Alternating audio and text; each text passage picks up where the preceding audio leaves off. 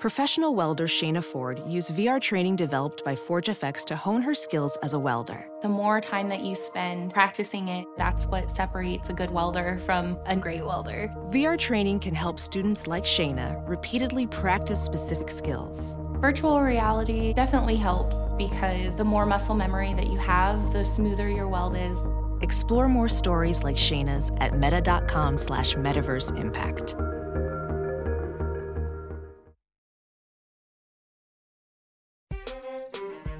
Yeah. What? RTP! It's almost Halloween and we know you want some candy. Watching rom-coms, feeling kinda handsy. Baby girl, I hope you're not afraid of the dark, cause of these three baddies gonna tear this film apart. Layers on layers, Todd dressed like a mummy. Big Mike gonna try and date your mommy. Your girl Paige is a stone cold meanie. Romancing a podcast on Halloween. Mikey is single, ladies. Thank you for tuning into Romancing the Pod. You had us at hello. I'm Paige Wesley. I'm Mikey Randolph. And I'm Todd Schlosser. And this week we watched So I Married an Ex-Murderer. So this is clearly not the first time any of us had seen this movie, right? No, absolutely No. not. I love this movie growing up. Oh my God. Okay, so Mikey, I don't know if you had the same experience I had with this movie growing up, but this movie was my humor style growing up. Oh, no. Oh, I know. That is the correct response to that, Paige. I probably haven't seen this movie in like 15 years. And looking back on it, I'm like, oh my God, I remember quoting so many things from this movie in my childhood. It's embarrassing. Oh, yes. Like there are so many lines in here. I was like, oh, I would say that shit to my brothers all the time. Oh, yeah. I still quote this movie pretty frequently. But the thing that I realized Hello. Yeah, exactly. on this watch through, I was like, how insufferable would Mike Myers be as a real person? Like his character as a real person. Like I had an employee at one point that basically talked like that. And everyone was just like, what's up with that guy? Like, is he okay? So, Paige, what you're describing is exactly why I did not have many friends in high school. This person I'm describing did not have many friends either. Yeah, because, I mean, no joke, like probably 8th grade through sophomore year of high school, Oh, my God. I talked like this.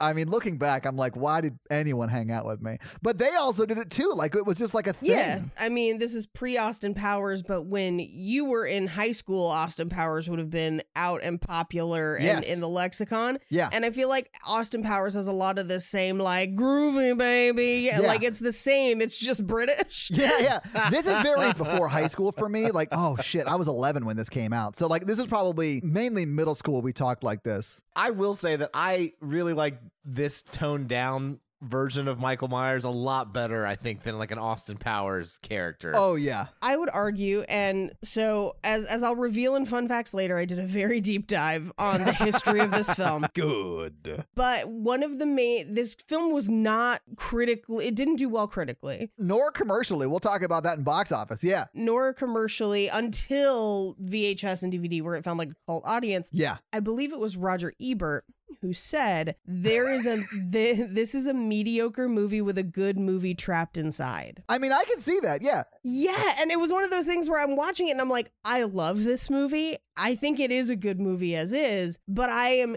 also here for a toned down version of this movie. Me too. Where it's not Mike Myers, where it is much more of a straightforward romantic comedy and not as crazy. I feel like I would like that too. So yeah, watching this movie as an adult, I see this movie now as a child's movie that thinks it's a movie for adults. So here's a fun fact. Already? I unlocked a fun fact, Mikey.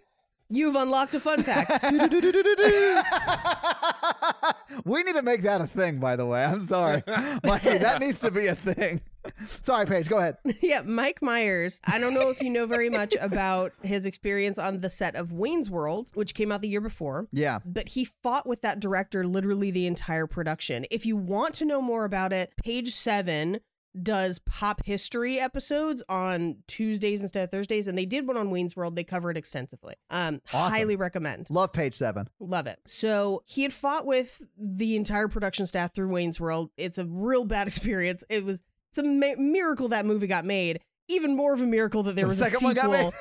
Yeah, that's what I was going to say. I was like, there's a sequel. A year later. I think the sequel's better, personally. That's just... Anyway, so... Well, they certainly crossed all their T's and dotted all their lowercase J's with that second one.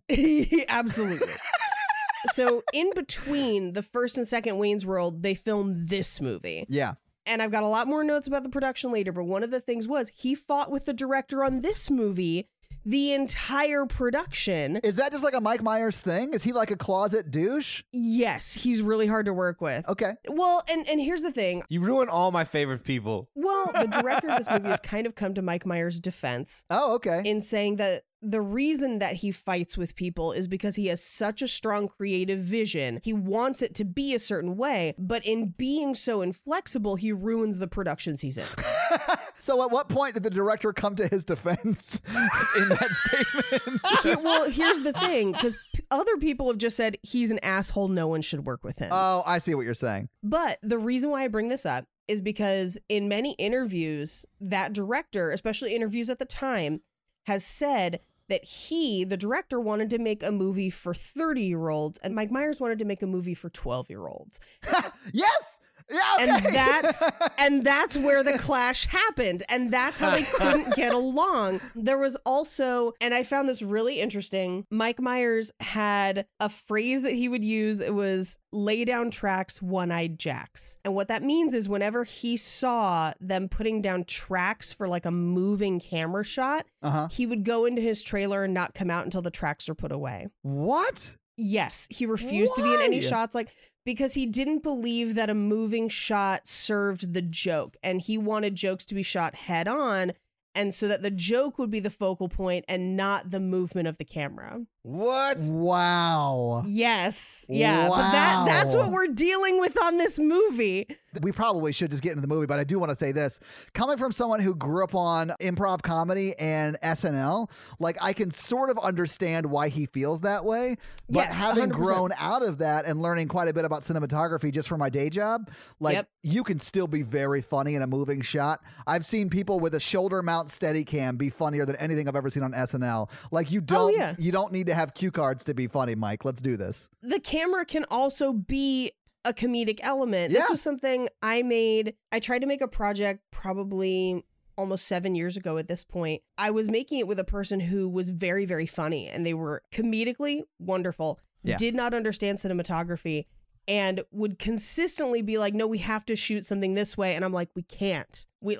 I'm not a great cinematographer, but I know enough to be like, we can't. We have to shoot things X way or else it will not cut together well. And it doomed the project. Yeah. So like him having that level of a control issue about it, pretty rough. It's a miracle this movie got made, basically. Yeah. Let me just say this about it, and this is something I'm super passionate about, but I feel like in order for a movie to be a great comedy, you have to have very funny people writing it, very funny people on screen, and a very funny person editing it, because any of those three components being bad is going to ruin it. Yeah. It's just so hard to make a very, very good movie that the fact that any get made is amazing. Yeah. And I do love this movie. I think it's great. I do too. But I feel like it is a movie for 12-year-olds. But it's like, to me, it's like what a 12-year-old thinks their 30s will be like. Yes. I agree, Todd. That's when I was like 12, I was like, I'm gonna be like this. This is gonna be fun. And Mikey, you are like this. You are Mike Myers in this movie. Well, I'm gonna argue. Hello. Hell yeah, Mikey. You're absolutely right, because it was written by somebody else. We have to get into it later, but the things that get lost between the original version and the version we got are things that a 12-year-old wouldn't care about. And the things that get added and the things that stay are the things that a 12-year-old wants in this movie. Yeah. Yeah. Even their sex scene is like, I spent the night over there.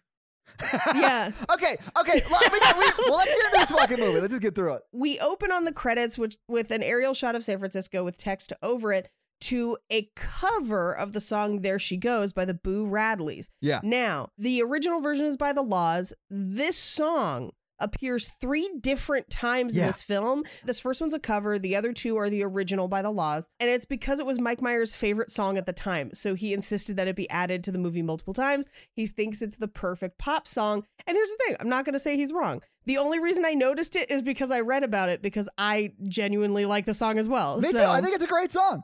And I think it fits this movie. You know, it probably fits a lot of rom-coms, but it fits this movie. It was in a lot of rom-coms at the time, especially a few years after this when Sixpence None the Richer covered it. Then it was in fucking everything. Yeah, until Semi-Charmed Kind of Life came out, it was like the go-to rom-com song. Semi-Charmed Kind of Life, baby, baby. Look, 90s pop is best pop. We all know it's true. Hell yeah. That's true. That's true. So we cut to the outside of Rhodes Coffee Shop. On Jack Kerouac Boulevard. On Jack Kerouac Boulevard. Yeah. There's a lot of things named kind of twee in this movie. We follow the camera in and we follow a giant cappuccino through the room. I loved that shot as a kid. It's a great shot. And I will say, I think that shot like made me want to figure out how to be a cinematographer on some level, because as a kid I was like, how did they do that? And like I broke it down. Like I had to know. So I feel like that sort of like sparked the curiosity on how to get camera angles and stuff like that, which is insane. Yeah, well, here's the thing. That's one of the few very cool shots in this movie. Yeah. But it is a really cool shot, and I still like it. Yeah. I think I think that should have been the credits. I think they do it after the credits, but probably should have been the whole credits. Yeah. Like Naked Gun, but like with a cappuccino instead of a cop car. Yeah, absolutely. She hands Mike Myers the cappuccino, and he says, "Excuse me, miss, there seems to be some mistake. I ordered a large." Hello! This is our first introduction to his weird vocal tick. The joke's funny. It is you don't funny. have to say hello. Yes. So he just came off Wayne's World. It's like Schwing. Yeah, It's the same. And I would say it's hat on a hat. It's like you made the joke once. It's very funny. You don't need to do anything after that. Your job is done. And he literally says it twice back to back. Yes. In this one? Yes. He goes, hello, and then again. Hello. It's like the audience didn't give him the proper response he was expecting, so he took it again, thinking they would just cut one of them out, and they did not. But, well, this movie has a lot of improv, and I think I think some of it might be things weren't cut. I don't know. But he turns to his best friend sitting next to him, Tony, and says, "What's the deal with your clothes? You look like Huggy Bear." I love Tony so much. Yes, Tony's the best. I love Tony's whole subplot. Me too. I love Tony's character. It's the best part of the movie. I've met the actor who played Tony. Are you serious? Yes. Oh my God, can we interview? I love this guy so much. No. He's not nice. Oh. What? Paige, stop it. You ruined everything. So here's how. When I first got to LA, I had to find a new doctor, obviously, because I didn't live at home anymore. Is he your doctor? We had the same doctor for like 10 seconds. Because I hadn't picked like a primary care person, so I just had to like get a physical in and then figure stuff out. Yeah. So I'm sitting in the waiting room and he looks familiar and I can't quite place him. And he's on the phone with his agent being like, "Well, if I'm not going to fucking do it, I want $1 million." And he's just being the most insane asshole on the phone. And I was just like, who is that guy? Like, and why is he having this conversation that loud in this waiting room? I'm the only one here. Like, what's happening? And so he finishes the call and is just like, "Excuse me," and then goes in to the doctor's office. And I'm like, what? And then I realize who it is. Like, I'm like, oh my God. It's Tony, and he was on Criminal Minds, I think, for forever, which I just didn't watch, so it didn't like register. Yeah, I was like, because I was about to be like, how is he making so much? And so he finishes whatever. I go in next, and it's a very small doctor's office. There's only one bathroom. And so they're like, "Hey, we need you to take a urine sample." I'm like, fine. Sure. So I go in, I take a urine sample, and they're like, "You have to write your name on this label and put it on there." I was like, cool. So I do, and there's another sample sitting there, and I set mine down next to it, and it's his, and he's autographed it. Oh my God, that's okay. Honestly, I want to get to the level of famous where I'm autographing urine samples. You're like, this is my piss. You're welcome. Like, so crazy. And That's I laughed amazing. in that bathroom for like 10 minutes and then had to compose myself as I walked out, and the doctor was like, like the whole cast of Criminal Minds comes here. And I'm like, You don't say. What? That's a HIPAA violation. super is. But the joke is so much funnier, Paige, and I don't know why you buried the lead on this, but he is still dressed like Huggy Bear at the doctor's office. Oh, that would have been amazing. But I love Tony in this movie. He's one of my favorite He's characters. great in this movie, He and his chief subplot is my favorite bit Yes. of Yes. this movie by Yes. far. It is so funny. good. And I think they sort of mimic it in the movie The Other Guys. If you've seen Yes. that Yeah. movie, it's not a direct ripoff, but it It's feels the like an same homage idea. to me. Yeah, I love it. In some ways, this movie is A for 12-year-olds, and in other ways, it is ahead of its time. And I think the combination of the two resulted in bad critical reception and not a lot of money. But a great movie. I love it. Great movie. But let's move on. I'm sorry to sidetrack us. Yeah. No, it's all So anyway, good. Tony's an undercover cop, right? Right. Tony's an undercover cop. Yeah. Well, Mike Myers even says, you look like an undercover cop trying to look cool. And he goes, I am an undercover cop trying to look cool. Trying to look Yeah. cool. And I love that for two reasons, because it's a very funny joke, but it's also setting up who Tony is very quickly. Yeah. So the first he establishes this guy's really important job and left the whole movie wondering, what does Michael Myers do for a living? Because he's never at work. He never works. You never see him work. Never. He seems to have a shitload of money. He's driving Yes. the same car Robert Redford drives in the movie Sneakers. It's the only Right. time I've ever seen that kind of convertible ever. Like, how did he get all this money? I love sneakers. Mikey, no joke. I have a whole movie idea. It's like an updated Sneakers, and it's awesome. Paige, stop us from sidetracking, sorry, please. The only job this movie establishes Mike Myers as having is poet. And I did a lot of research to find out what his actual job was. And 9 out of 10 articles listed it as poet. And the 10th one was the winner. And I have to wait till the end of the movie to tell you why. No! Paige! You are so mean. Okay, fine. So, it'll result in like a half-hour discussion if we get into it now. But suffice it to say, Mike Myers does have a real job in this movie. Okay. It is not enough to fund his lifestyle. My guess is television kids presenter. No, you mean like Mrs. Doubtfire and other movies that take place in San Francisco that people can't afford? Yeah. Can I just say, as a kid, I was obsessed with the guy who was on stage before Mike Myers. I Yes. thought that his poem, entitled something to the effect of "An Open Apology to the Aliens that Abducted Me While I Had a Panic Attack on Their Mothership." Yeah, who I inflicted great... Yes. Yeah. Yeah. And then he takes a beat and says, autobiographical. Yeah. And that to me was the funniest joke. I thought that was so funny. And I think one of the reasons is he plays it straight. Like, he's not Yes. playing it like it's a joke. It's so good. It is so funny. Right. And he looks like Carrot Top did in 93. So I thought that was hilarious He too. does look like Carrot Top. He's not Carrot Top. He is a comedian. Not a very I'm sure. famous one, but now I'm kind of bummed we don't get that poem. Me too.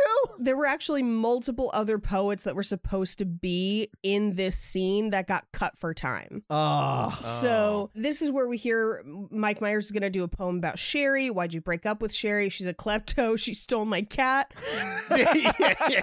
God. This is where, and this is literally 5 minutes into the movie, we're getting the thesis statement of you find reasons to break up with people and that's Yes. why you're alone. So this hit me different as an adult. Oh, did it, Mikey? That's strange. Why did it hit Really? you differently? Wait, Maybe- you're alone? To quote your goddaughter, you're all alone in the world. Yes.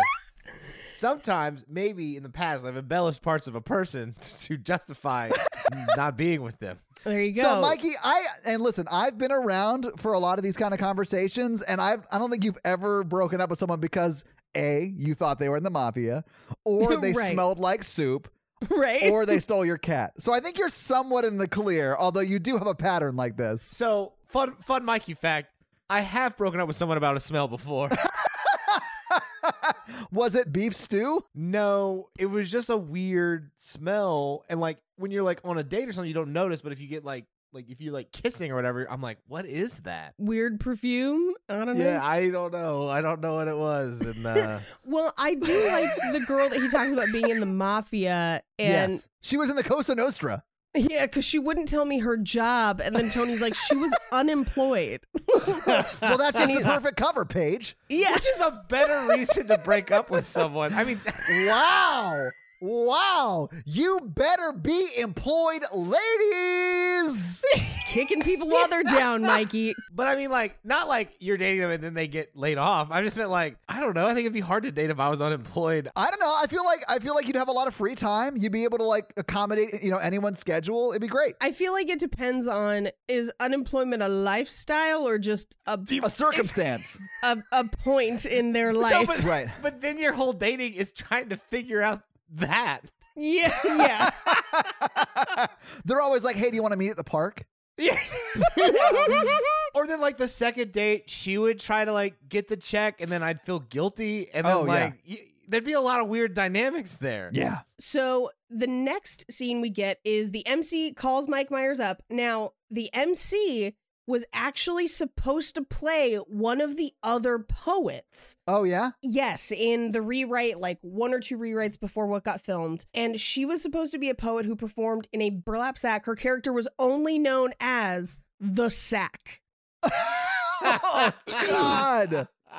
So can I just say this next little bit I had so many questions about, because he gets on the stage and it's not just he recites a poem like everybody else did. He has a jazz band and a slideshow. Yeah, he's got a PowerPoint presentation timed to the jazz. Yes. And this is before PowerPoint. Someone was running that slideshow. I know. So this one poem has a 5-man crew. He's got 3 in the band, 1 person running the slides, and him. Right. When do they rehearse? Like, what are they doing? They can't make money at this. Yeah, I had to imagine that the band was like the house band for the coffee shop. But they follow him around. I know, and that's what's crazy. Well, here's the other thing, too. They play the same song every time. That's true, yeah. Even though his poems change slightly. He just changes the words. But this scene, this is the first introduction we have of the woman, woman, woman poem. Yes. This scene took 14 hours to film. Why? Because Mike Myers had trouble getting the words and the rhythm right with the music and the slides, and he wrote the poem. Really? What? He wrote the poem and he couldn't get it right? Yes. I wonder if he just doesn't have any like musical timing. Like I could see that being difficult. That would be me. But if I'm not a professional poet, I would just be like, you know what? I'm at a coffee shop. I'll just be a shitty beat poem and then be done. Yeah. Well, trying to get your words in time with music like that is difficult. Like, I don't know if anyone here's been in Into the Woods, but that shit is hard. I was in the orchestra for Into the Woods. Okay, did you see the witch bash her head against a brick wall trying to be like, but it isn't my fault. I was given those beans. You were persuading me to trade them. Like, and you're just yeah. I can't. I hate it. It's so difficult. It takes a lot of rehearsal. Yeah. But yeah, so it took 14 hours to shoot that one scene. That's insane. I remember laughing so hard at the picture of that woman with the cat. With the cat just looking out the window. Yeah. God, it was so funny. It is really, really funny. I mean, I'll admit I laughed when I saw it yesterday. I thought that was hilarious. It was really funny. And I knew it was coming. You know what's insane, though? What's insane about this is he definitely brought that woman to this coffee shop while they were dating. People who are there know her. And now he's showing her in his presentation, calling her a thief. That to me was insane. Yeah. The thing that I think is really interesting about this first poem that we don't really get with anything else, but it kind of sets the stage for some of the other poems, is he does the refrain about they make me horny Saturday morning, girls and cartoons will leave me in ruins. Yeah. I want to be Betty's Barney. That sets the stage for the way he views women, I think, a little bit. Oh, yeah? Where he is not viewing women as whole people. That's why one weird thing turns him off. I mean, I can see that. I also got the vibe that he just had commitment issues because I know people like that who will just look for anything as a reason to get out because they're sort of afraid to commit to someone in like a lifelong or a long-term relationship type scenario. Yeah, I think the rest of the movie, we kind of see him reduce these women to like one thing or one trait. Yeah. And that's the only information we get about them in the movie. Like they smell like soup. Well, I mean, now granted, that's probably the most memorable thing. after a breakup, you do sum people up with like a one sentence. Well, it's kind of like Sherry, the girl he broke up with because she stole his cat.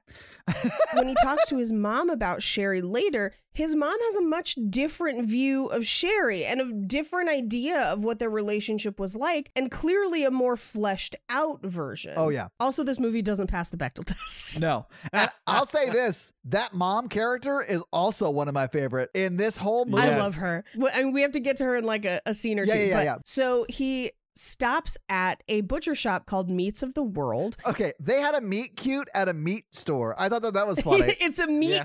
M-E-A-T. I know, it was an M-E-A-T cute. Yeah, I loved it. Now, this butcher shop is a real butcher shop. Really? What?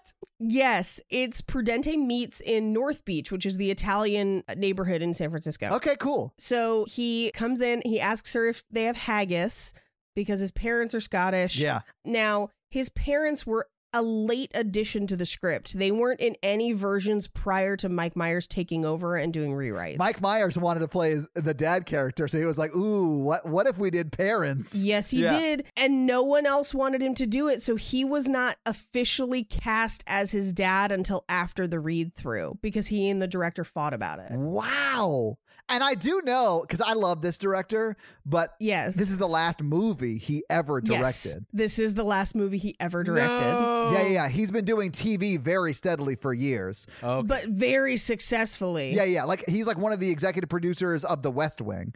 So like if you know that show, he directed most of those episodes. Yeah. He will say that this movie ruining his movie career is the best thing that could have happened to him. Yeah, and it essentially. probably is, and he prefers TV. Yeah. He's also a very good director. But I thought that the haggis thing, I had to look it up. Do you know what haggis is? Yeah. Yes, I have actually had haggis. Oh, What? Is it good? Yeah, it's not that bad. Oh, okay.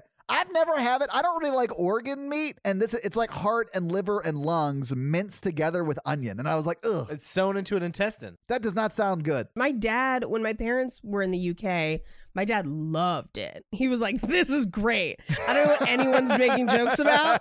Haggis is the shit. But he pays like $20 for it in the 90s. Like, that's an expensive piece of meat. After this, we cut to his parents' house, which is the first time we see his dad. Now, his dad is an SNL character that had been on SNL for the years prior that he shoehorns into this movie. Yeah. So we get to the parents' house where they're playing the Bay City Rollers. SATURDAY. Night. I love it. My mother texted me last night to be like, I saw the Bay City Rollers in Tahoe in 1982.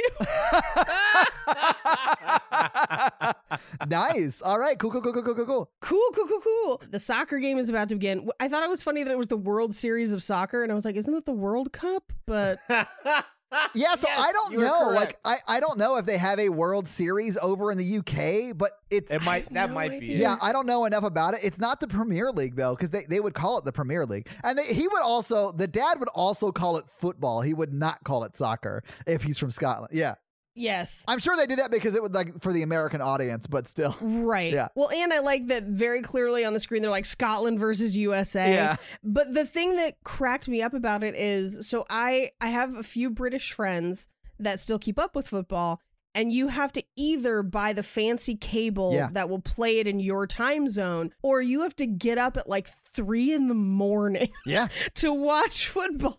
It's crazy. it's a commitment I do not have. No, me neither. I like Premier League soccer. It's like the best soccer you can watch, No, I don't. I can't commit to something like that. You know, the Premier League stole my cat. and it smells like soup. I love so much about this scene because the mom is amazing. Mike Myers as his dad is hilarious. And I love how his dad refers to Mike Myers' younger brother as Head, but Heed, and does not call him anything else the rest of the movie, so much so that his name in the credits is H-E-E-D, Heed. Which we know that his name is William. Yeah. Because he says it in this scene once, but... And then they call him Heed the rest of the movie. Apparently, there was supposed to be a shot of him at the wedding at the end of the movie with huge dreadlocks to like make his head even bigger. Yeah. And Mike Myers was like, it's too much. Yeah. But the first thing he says in this scene is, give your mother a kiss or I'll kick your teeth in. Yeah. Which is so great. I love that it establishes their relationship here too, the mom and dad, because she starts singing and he yells at her, shut it! And then she just keeps singing. She's like, no. Fuck you. Yeah, I loved it so much. This is where we get a couple of jokes that haven't aged well. Yeah. A lot of the dad doesn't age super well. Except the thing that does age super duper well, though, is his commitment to conspiracy theories. It's both of them. Yeah, like this movie calls that our parents were going to be the ones that believed in anti-vax, Pizzagate, flat earthers. And listen, 1 out of 3 isn't bad, God praise the dome, but like the other 2 are insane. Yeah, he's telling Tony his theories, and it's Lyndon LaRouche's theories specifically, if you want to get like real official about it. About the Pentaveret. The Pentaveret, the Queen, the Vatican, the Gettys, the Rothschilds, and the Colonel before he went tats up. This is one of those things that I quoted a lot as a kid. Yes. When Mike Myers walks back in with the kitchen, he goes, Dad, how can you hate the Colonel? And he goes, he puts an addictive chemical in the chicken that makes you crave for it nightly. Smarters. I remember thinking that was the funniest thing. Oh my God. The thing that I used to quote a lot is in the very next cut where he walks into the kitchen with his mom and she says, would you like a juice? I juice everything now. I got myself a juice tiger. I'm on the Weekly World News Garth Brooks juice diet.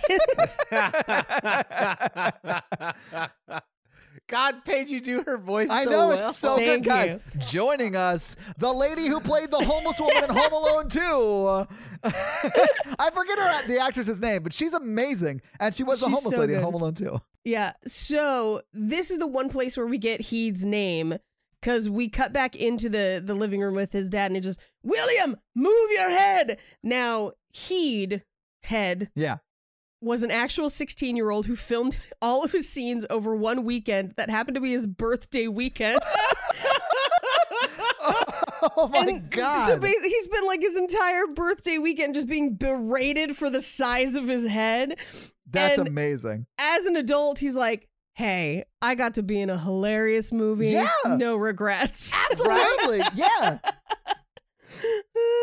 This is where we get it's a virtual planetoid. It's like Sputnik. It's spherical, but quite pointy in parts. Pointy at parts. We cut back into the kitchen where his mom is, Sherry's late. And he's like, oh, Sherry and I broke up. She's, I liked Sherry. And he's like, well, don't make it harder on me. Yeah. And she's like, why should I make it easier?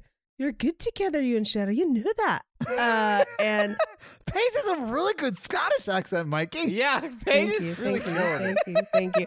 This is where he's like, I'm terrified of marriage. Yeah. And this is where she introduces the like honeymoon killer plot. Yeah, she introduces the movie to us, really. The paper. Yes. Yeah. I'm kind of glad. As a 12-year-old, I like it when it's laid down on black and white. Oh, it's very clear, yeah. Maybe there's something to be said for that. Did you read the paper? Heed paper. No. I love when Heed walks in there with the paper and then it cuts to the dad talking to Tony and he's talking about how like it was really mean. I just love when he's like, he's going to cry himself to sleep tonight on his huge pillow. Hollering that gargantuan cranium about you. That's so funny.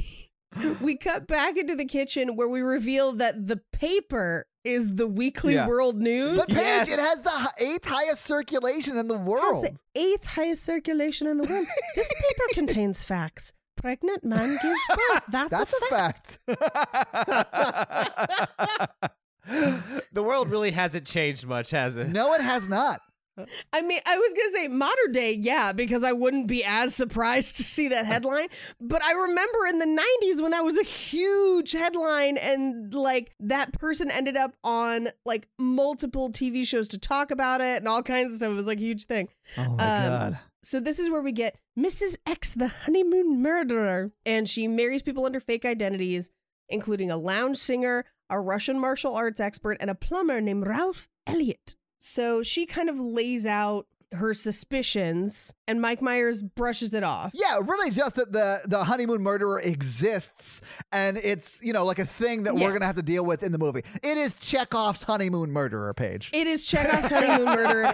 What we're missing in this scene is her flipping the page and being like, Bat Boy found. Parents murdered in alley after opera, Bat Boy found. So they leave. The next scene is them leaving. Fine, go. You've stayed your hour. This is the shot. I feel like the mom makes her paycheck in this movie. Because when she kisses Tony, that's already funny because she's like really into it, right? Yes, and then, yes. You're a sexy wee bastard. And like, you turned into a right sexy wee bastard, didn't you? And then Mike Myers is like, yeah, I've always thought so, or whatever. And then if you just watch the scene and just watch her. She's like a piece of meat. Yeah, she's giving him the biggest fuck me eyes ever. It is so funny. My favorite is the door closes. She goes back into the house and then she like shakes it off for a second. She goes, oh yes. We cut to Mike Myers is driving and he drives past Meats of the World again. Very dangerously. Yes, that's what happens when you have a crush on a girl. You just stalk them. Well, also, I think that's probably a one-way street. Well, yeah, and he's not taking his eyes off her. Yeah, and driving. That is very dangerous. This is the second time we hear "There She Goes." I believe. It is. It is. You're right. This is the second time we hear it. And just having driven in San Francisco, never take your eyes off the road. No. That place has the worst drivers on earth. We cut to Tony meeting with his police captain. I love him so much. And this scene is so great. We establish like so much about their relationship. Yeah. Where he's having doubts about being a cop because it's not like it is on TV. I fill out paperwork, which I feel like this thesis statement is the reason why Hot Fuzz got made, which is one of my favorite movies of all time. So good. Yeah, it's my favorite of the Cornetto trilogy. I would agree personally. Yeah. I mean, I love Sean, but Hot Fuzz is so good. I like Hot Fuzz a lot. So I feel like we should do a bromance month and do Hot Fuzz and I Love You Man. Fuck, Paige, that's a great idea. Right? Bromance movies? Hell yeah. Bromance month would be amazing. Yeah. So he's having doubts about being a cop. He's never chased a guy or hung on to that part of the helicopter. I know that part. I know that part. I love the captain too because he's like, well, paperwork's a really important part of the job. It may be the most important part of what we do. I love when he's like, you never come in here yell at me about having to explain my antics to the commissioner. He's like, well, the truth is I don't report to a commissioner. I report to a panel of some are elected, some are appointed. It's more of a quorum. Like he explains like the way he reports to it. It's so funny. Yearly basis. Yeah. And then as Tony kind of finishes, he's like, somebody needs a hug. We cut back to Meats of the World. Yes. And I imagine this is the same day. I think he drove past her on the way there and she was opening and then drives back past it. It's crazy busy inside. I think he was waiting for her to be busy. I think so too. Yeah. He comes in. She remembers that he bought the haggis because, it's a haggis. No one buys haggis. Yeah. She asks, do you actually like haggis? And he says, no, I think most Scottish cuisine is based on a dare, which is one of my favorite lines in this whole movie. Yeah. He offers to help her out in the butcher shop. And the guy behind him in line who's like, I'm next. He asks for a New York strip, 1/4 of an inch thick, and then she proceeds to cut him an 1.5 inch thick steak. Yeah. Like, I don't know what she was doing. But 1/4 of an inch is way too thin for a steak anyway. If you watch that again, look at that guy because he looks like a Muppet. Like if in that shot, yes. shot, Mike Myers walks off to go help, like a Muppet, like bopped up next to him, I'd be like, that makes sense because he looks like he's on Sesame Street in that shot. I think it's so funny. He tells her his dad used to be a butcher. He's going to help her out. And by helping her out, he's like goofing off around the butcher shop where he's like sexualizing the slicing of the bacon. Oh, yeah. Well, she's sort of playing along too as she's like making the sausage or whatever. Yeah. I bet her boss was horrified. She doesn't have a boss. She owns the butcher shop. Oh, does she own the butcher shop? I got the impression that it was like a family butcher shop because she moved around a lot when she got married. But knowing what we know, I feel like she comes back and like helps run it when she is in the widow phase of her cycle. Yeah, he does alien chest burster with one. It's pretty fun. Yeah. My favorite is when he's making mooing sounds in the back and then fighting a cow. And then just the massage. Do you live in New York? Mm-hmm. You guide got a me. lot of tension. You guide me. I remember saying that to people all the time when I was a kid. My favorite is the school nurse one where he's got the like where they're just pranking the customers. Yes. But what I found out in my deep dive of research the other night was that there was actually an accident during the scene where Nancy, the woman who plays Harriet, sliced the tip of her finger off and was rushed to the hospital where they were able to reconnect it. What? There's actually a scene where she's wearing a Band-Aid on one of her fingers. Yes. Is that why? That is why. Oh my God, that's insane. Mm-hmm. Just so you know, it's the scene where she's like talking about how vulnerable they are when they're sleeping, and she talks about putting something in his ear. Like that's the scene where if you look, she's got a Band-Aid. That's insane, Paige. Mm-hmm. So they go on a date afterward where she says that he's nice. Yeah. And then she says, he's like, nice. Okay, nice. You think of me as a woman friend. Yes, which is kind of misogynist to say. It's a little problematic, yeah. But I think what he means is you see me as a friend and not a sexual object, but... Right. Well, I mean, not someone you'd want to have sex with. Like that was him saying, don't put me in the friend zone. I think he was be like, so you like me or not? But like also doing it in kind of a douchey way. Yeah, That's exactly. Fair. And she says, name one bad thing you've done. And he's like, what's one bad thing you've done? And I mean, evil, like the fruits of the devil, and asks her, how many people have you brutally murdered? And this is where she says brutal is subjective.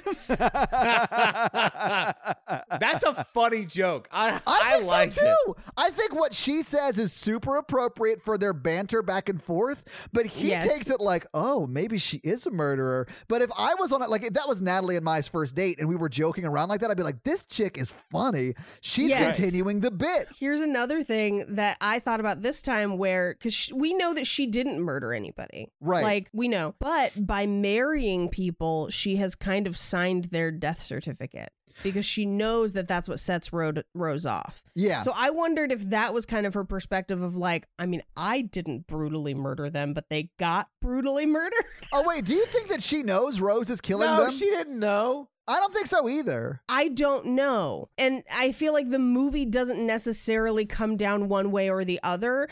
Every other time I'd watched the movie prior to this, I thought she knew. Yeah. And was kind of holding it against her. It says she's scared people are going to leave her because her 3 ex-husbands have all left her, which is insanity that you don't find out that they're dead. But you mean that she didn't? Yeah. Well, but she's got all their stuff. That's the part that I was like, she's got their stuff. She seems suspicious that bad things have happened, and leaving sounds like a cover for them being murdered. So literally every other time I'd seen the movie prior to last night, I thought she knew and was just hoping that one of the times Rose was not going to do it. That's a dark movie. Very dark read. It's a very dark movie. Well, this sounds terrible. When I reveal some stuff at the end in fun facts, that's probably the accurate read of the movie. Oh, damn. Okay, cool. Yeah. It made me frustrated with her because I was like, why didn't she warn him? Why didn't she tell the police? Why didn't she all of this? And then it wasn't until watching it through this time that I was like, oh, I don't know that she knows that Rose has been doing this. Yeah, I get the impression that Rose would write those notes saying that they were leaving her, and she just assumed they left her. Right. And the breakup scene, I feel like it sort of informs that because she's like, at least you got out early, right? you didn't make me marry you only just to leave me, which... Oh, yeah. That's what I thought. Yeah, I think from her impression, it is that they're breaking up with her and leaving to live their own life, not that Rose has killed them. Right. Because that's what Rose is wanting her to believe. But anyway, I think to get back into the scene where we were in, I think that this is the most insane part of the movie, and that is that 2 uniformed Russian Navy soldiers are walking around San Francisco, and no one is wondering what's going on. Are they being slowly invaded? Is it like a Red Dawn situation where a Red Dawn happened and we lost?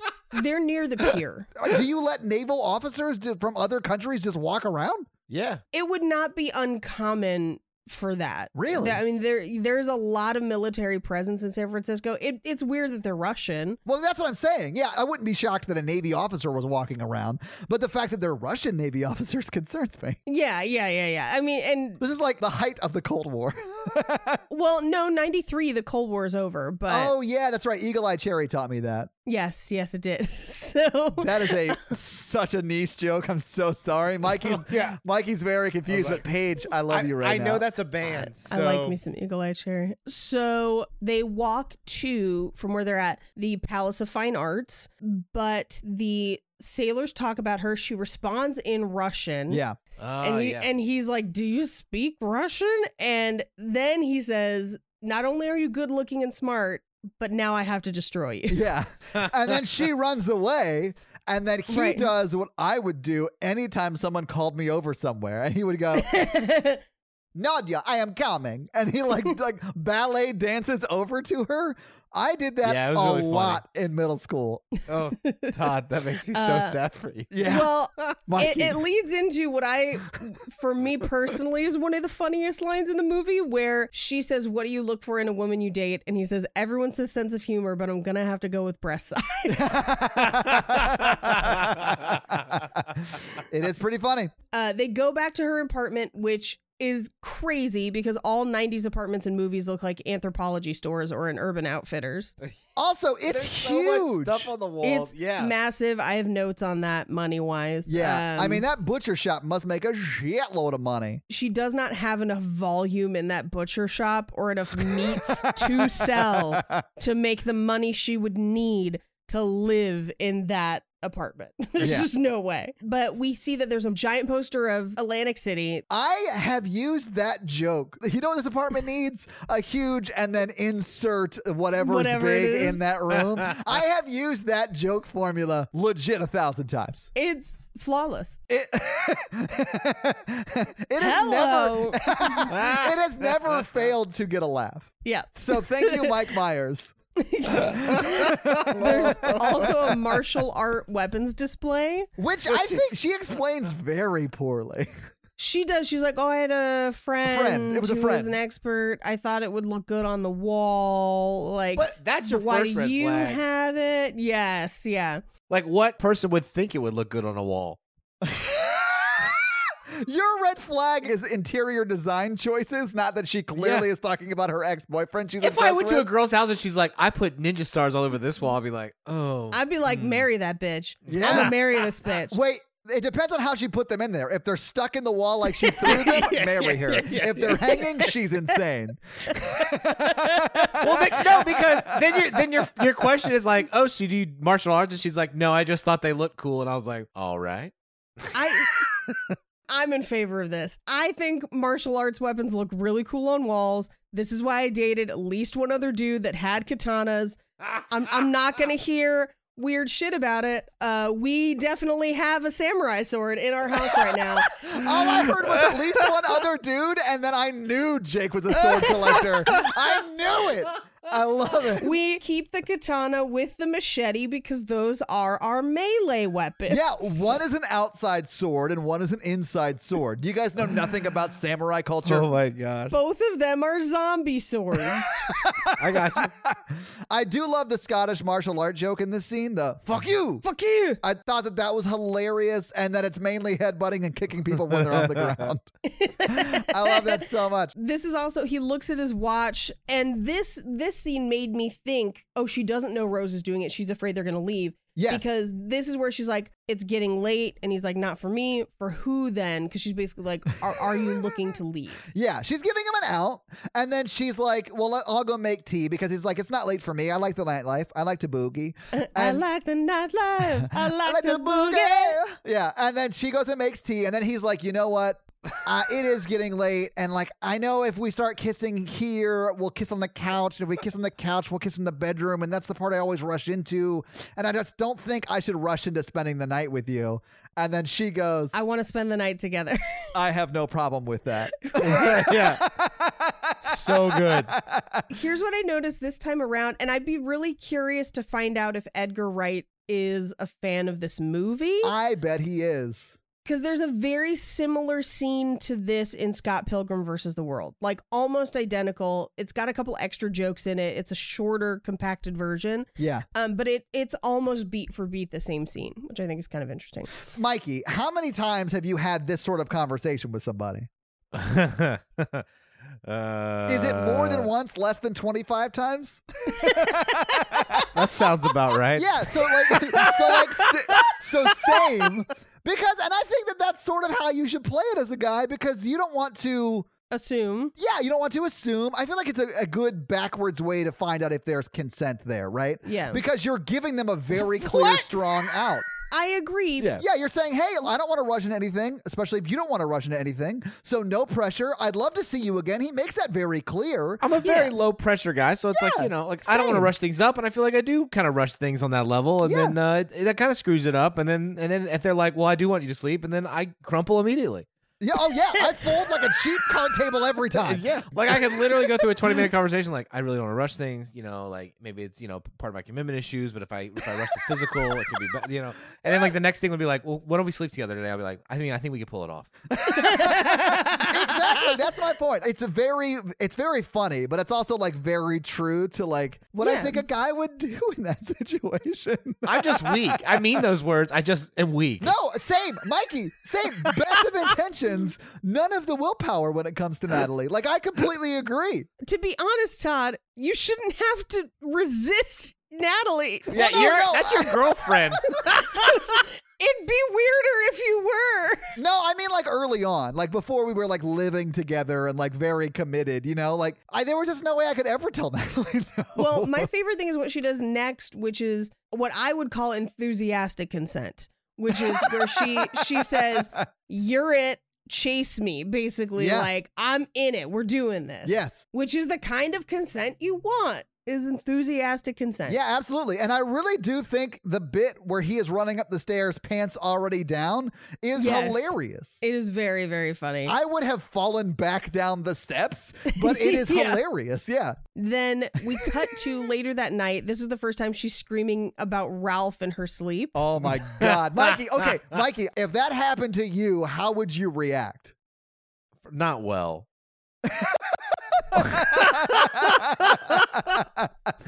I would probably be like, well, it's time for me to get out of here. So in my mind, when I set you up for that joke, in my mind, what I thought you were going to say is, I wouldn't have been there to witness that because you'd already be home. I mean, well, yeah, you're right. I stay for a few hours. I stay for like the initial, like, few hours of like sleep cuddle. And then I'm like, well, time to hit the old dusted trail. Macy's got to go out. Macy's got an early meeting. Yeah, Macy's got to go out. No, I would just be like, I stand on the shoulders of Ralph's work. Oh, I thought it was awesome that she says, she's my friend. Yeah, she's And then Mike Myers is like, oh, she's your friend? She's your friend. and is trying to go back to sleep saying that in his head. Although I'm not at all surprised that she was screaming Ralph in her sleep in a very sexual way, because we already know, because we saw it in the scene with the mom, that Ralph could lay pipe. Yes. Now we cut to the next morning, and Mike Myers' character Charlie comes down stairs pantsless. Yeah. Which, like, tidy whitey is not a good look. I wrote that in my notes too. I was like, he is a man. He should not be in tidy whities. Yeah. Do people wear tidy whities a lot? I don't think so. I remember growing up in them. And then when I was like 14, I was like, I need some boxers. My boys need a house. I think it's a generational thing. I think so too. And I think boxer briefs weren't necessarily around because I think people who would have worn tidy whities now wear boxer briefs.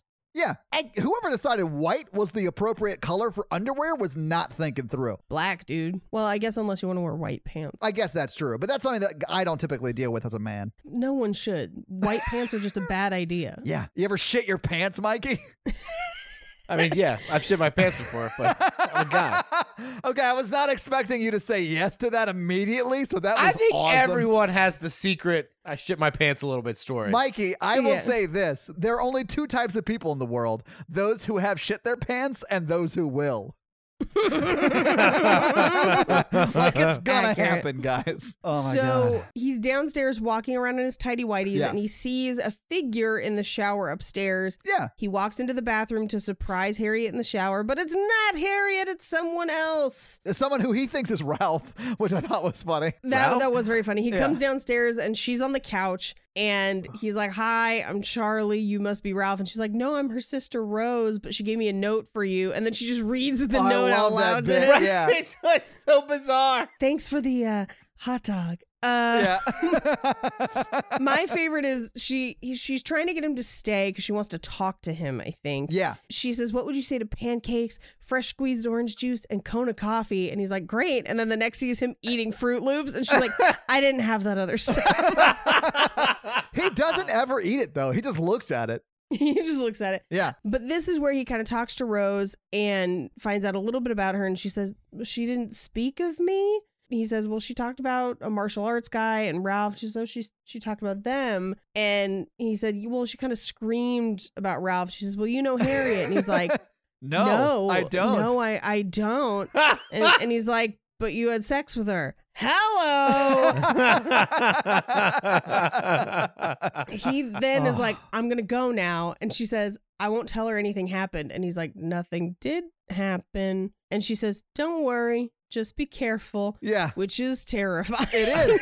And her voice. Okay, so the actress who plays Rose is, I think, amazing. She's so good at being creepy. She's creepy at a lot of stuff. She's so good. In this scene, like even her voice alone is creepy. Her name is Amanda Plummer, and she does berserker mode better than like anybody else because she is the one in Pulp Fiction robbing the diner. Yeah, she's so good. But she has that great like, Yes. "Any one of you motherfuckers," and you're just like, "Ah." So good. So we cut to the next scene where he and Tony are on a boat out to Alcatraz. When they take the police boat just to go on a tour of Alcatraz, Yeah. which is also insane. One of my Yes. favorite songs of the era comes on, and that's Two Princes by Spin Doctors. Yes. Yeah. Well, and I remembered when we talked about this movie a couple weeks ago, and you said Two Princes, and I was like, "No, it's the Bay City Rollers." No, and I said heard Spin this, I was- Doctors. You said Bay City Rollers. But we were both right because, yeah, we were talking about two different iconic songs from this movie. And I was like, "Oh my God, it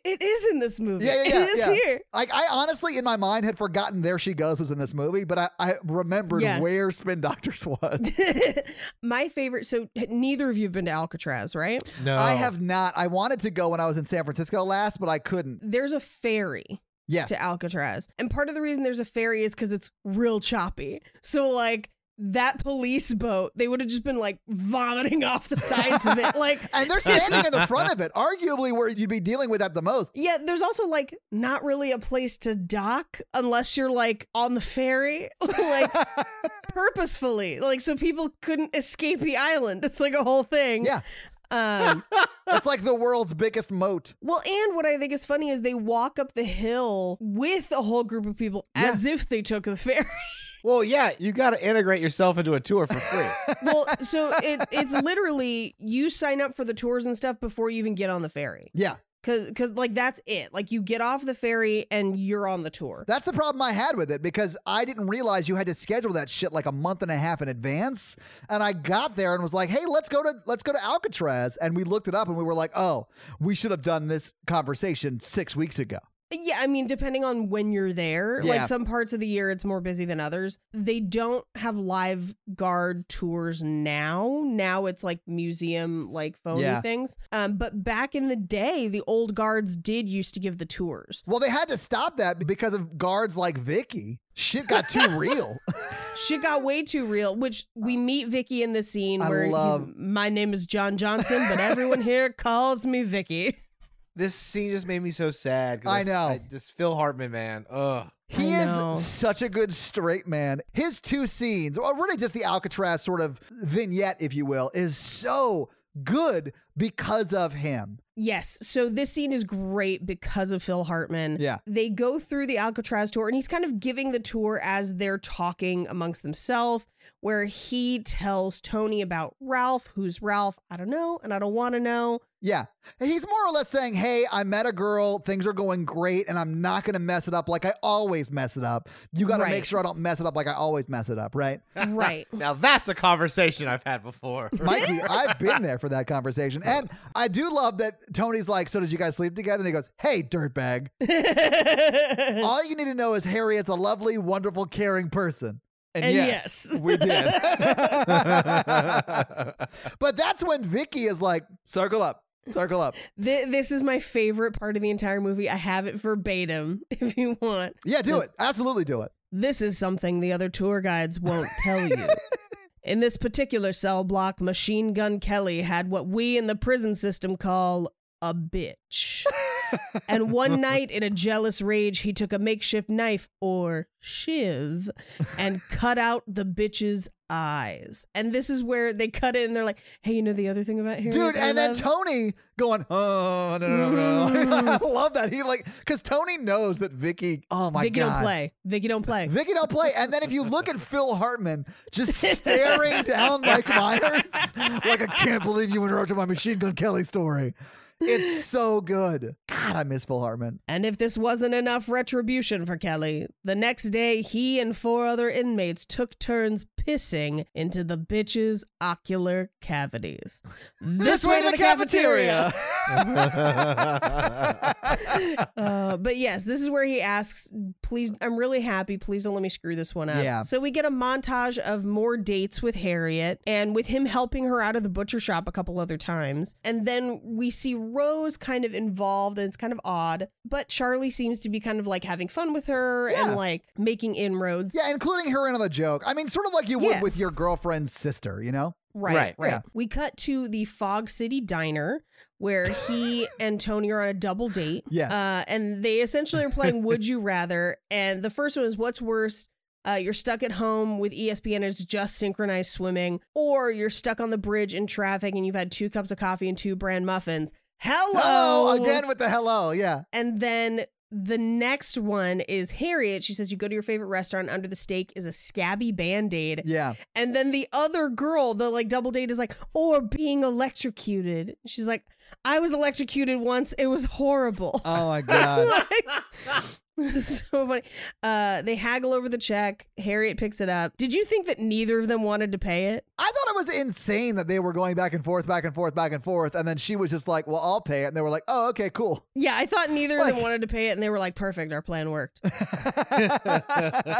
Well, Harriet is low key rich as shit. If you've seen her place, you know. It's raining. Harriet decides to walk in the rain, and it's like crazy. It's a low-key San Francisco normal day. It's crazy rain.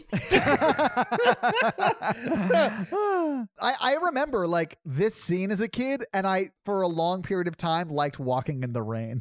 Aww. It is insane how much this movie like impacted me as a child. I also enjoy walking in the rain. I don't mind it. I think Yeah. it's fun. Except in San Francisco where it gets like ass cold. Yeah, well, some of this time when I was a kid, I remember doing this a lot. I was in Orlando, and the rain was like warm, and it felt great. Yeah. But in this scene, he says, I'm really glad you're going to meet my parents. And she says, I feel really safe with you, like in old movies where people stayed together forever. Forever.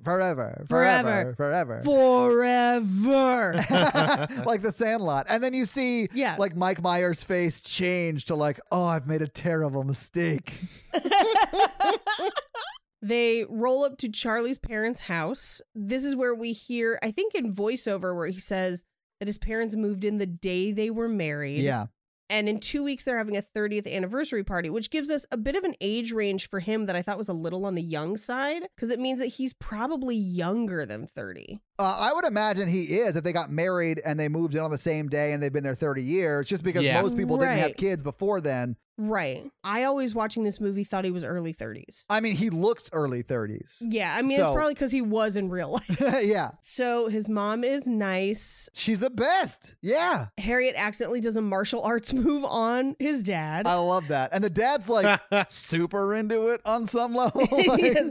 Charlie tells me you're a butcher. And he asks her if she links her own sausage, which is a thing. Yeah. That's a butcher thing. If you don't link your own sausages, you ain't shit. This is where Charlie's dad, he's making fun of Charlie for going to the bathroom or being like a wet blanket about something, and his mom says, you have a pickle up your ass again. Yeah. Well, it's because they're like going to show Harriet family photos. That's what it is. Mm-hmm. I do love that he walks over and says, hey, are you going to be okay? I need to go to the bathroom or the washroom or whatever. And she goes, yeah, I'll be fine. He goes, yeah, apparently I have a pickle in my ass. That was very funny. And I also think when he goes to the bathroom, there's a very funny joke where he closes the door and there's a dartboard and the queen is on the center of the dartboard with darts in her. I had never noticed that until this time, and I have it in my notes this time too. Yeah. Oh man. So great. And his dad's pestering him in the bathroom. Yes. But this is where they put the paper in the bathroom and he's reading about the honeymoon killer again. He's kind of putting some pieces together. Yeah. He looks back out into the room and his mom is asking Harriet, have you always lived here? She says, no, I've moved around quite a bit. Yeah. Then we cut to them driving home and she says, I had a really great time with your family tonight. And he's just like, great. And then he says, you know that martial arts expert friend you had? Was that here in San Francisco? And she says, no, it was Miami, which is where it was in the newspaper. Right. Oh. And she says, your family's really great. And then he says, was that before or after Atlantic City? And she just says, I hated Atlantic City. It's full of gamblers and lounge singers. That guy was a lounge singer from the paper. Back at the apartment, she's screaming Ralph in her sleep again. Okay, so a normal person would just show her the article and be like, this looks a lot like your life. Yeah. At certain points was like, why isn't he? But then I was like, well, maybe he's afraid that she'll kill him. I mean, I sort of would be too. Like that makes sense. Yeah. I mean, I guess. But I mean, I would be like, this article sounds a lot like you and it's kind of freaking me out. Yes. So he brings the article to Tony and he's like, I think I'm dating Mrs. X. And he says 2 words, therapy. Yeah. Well, because he is essentially the boy who cried wolf about this sort of shit, right? So, like, listen, stop looking for stuff. You asked me to call you out on this because you're really happy. Stop doing this. You have unlocked a fun fact. Oh. So this movie in the original writing went through a couple different titles, and the one it settled on prior to Mike Myers taking over and rewriting the script was The Man Who Cried Wife. Oh, damn! I love that title! That's so great! The original title that this was pitched under was Fatal Attraction because they didn't know there was another movie called Fatal Attraction. Oh, that's great. I love The Man Who Cried Wife. That's amazing. The Man Who Cried Wife, yeah. It's a pretty amazing title. So he breaks down the evidence and Tony's like, you're just getting scared because you think she could be the one and to you marriage is death. The one fact we get out of the scene, the extra part, is that the lounge singer she married could sing the song Only You in 6 different languages. Yeah. And Tony is like, can she sing it? He's like, I don't know. We haven't reached the all-important, do you know the words to Only You phase of our relationship. Right. He does humor him and look it up and say that all 3 were reported missing, but so were their wives. And what I didn't notice until watching it this time is the like sergeant or whatever who's doing the lookup, who's in like one other scene, is Lunel. Yeah. A super famous comedian who just wasn't famous at the time. And she's done a bunch of other stuff since this, like more than just comedy stuff. Like she's been in a lot of stuff. So he's at home watching A Current Affair and hearing about a rise in poisoning murders while doing The Thigh Master. Okay, there's so many things about this that I love because there are like 8 jokes really quickly. My favorite one is the story about they tease about the iguana be in pictures. Iguana be in pictures. Oh my God, that's so funny. And then, of course, when he's doing the Thigh Master and like reading the instructions on how to do it, that to me is funny. And you see him reading the instruction manual later when they get in bed, which yes, is also like he's still trying to insane. figure it out.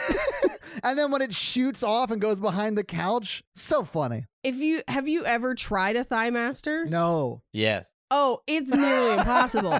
It's the hardest thing in the world. You're just like, how do I do that? Like, Oh wait, it really is that difficult? yes, it's Oh my 'cause God. Okay. it's got tension on it. Yeah. And so you really have to be strong to get it to like open and close, but it's got like foam around it, so it's kind of slippery. So if you aren't like exactly positioned right, it will kind of shoot out the back or front of you. Yeah. Well, then that's awesome. I didn't know that. I just thought he was being silly, but No, it's the Thigh Master really kind of is a pain in the ass. Literally. She comes in with a health shake, that she spent 20 minutes making. which like, bitch, did you smooth it by hand? What's going on? And she's trying to get him to drink it. He won't do it. He goes into the closet, which has a glass door. Well, because he just watched the thing on A Current Affair about poisoning, and he's No, afraid for that sure. she's poisoning him. Yeah.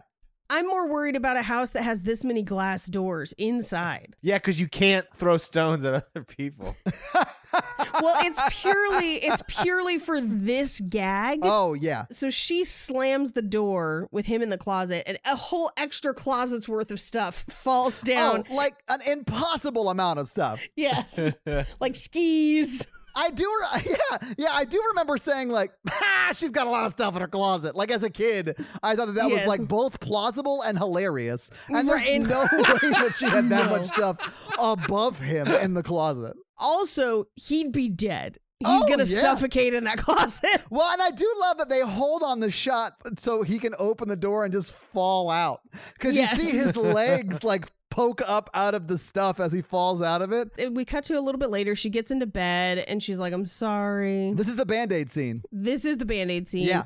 And she's scratching his back in order of where things are on the map. So he's telling her parts of the city, and that's Yeah. what she's scratching. Then he says Coit Tower, which his dick. But then he says San Andreas Fault, which would be the crack. Yeah. Which is pretty funny. She says, I feel like I can tell you anything in the world. And then she says, have you ever stood on a cliff or a subway platform and thought, what if I pushed the person next to me? And he's like, no. She immediately goes from, I feel like I can tell you anything, to confessing that she has thoughts of murdering people. Yeah. We all do. Yeah, Mikey, I know from the mental health professional on the podcast you're going to say that. But like, if a girl said that, what would Oh. your reaction be? I'd be like, yeah, I'm like this close to killing a lot of people all the time. All right, well, I will say intrusive thoughts are normal. Yeah, Like, yeah, that they is- are. that is Yeah. a normal thing. Now, she kind of spins it. She's like, but how many times do we trust people? I could do anything to you in your sleep. Like I could stick a needle in your ear, and he freaks out. yeah. She does stick her finger in his ear. Yeah, and then she's like, I'm just trying to show you what a good relationship we have. And he's like, I have an ear thing. And she's like, well, fine, I'm just going to bed. And then he does this thing where he's like, human blanket, and then just like flops over on Yeah. her, and she's just like, no. Do you know how many times I did that as a kid? Human blanketed The people? human blanket bit is something I did until late teens. Yeah, it must be nice to be super skinny, Todd. I killed 2 women.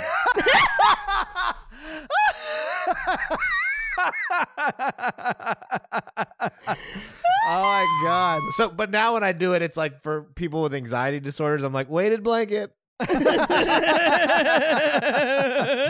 Oh my God. That's a banger of a joke, Mikey. This is really great. The next scene, he goes to the SF Globe, which is a newspaper, and he's placing the announcement for his parents' anniversary. Yes. I love this scene though. Oh my God. We got a guy from Cheers and a guy from Seinfeld just Together. acting circles around everyone else in this movie. It's so Yeah, good. well, also with my job and stuff, like I see a lot of like bad stuff, and I make jokes. It is sometimes. gallows humor, right? And I right? Yeah. And Yeah. if some people heard it, some people could get really offensive about some Offended. of them.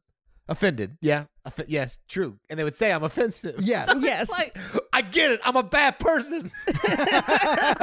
Well, what he overhears is them cracking jokes about the obituaries, and one of them is Ralph Elliott, whose body was found in a sewer. And he's like, well, did they say anything about his wife? And they're like, no, I'm sorry. I'll stop telling the jokes. Like, I'll stop making jokes about it. I'm sorry. You're right. It's a whole person. You know, it's just what I do for a living. I've like had this conversation. I love how this scene ends, and it's like the guy from Cheers saying, well, after Kramer like leaves, like yelling, look at the insensitive man.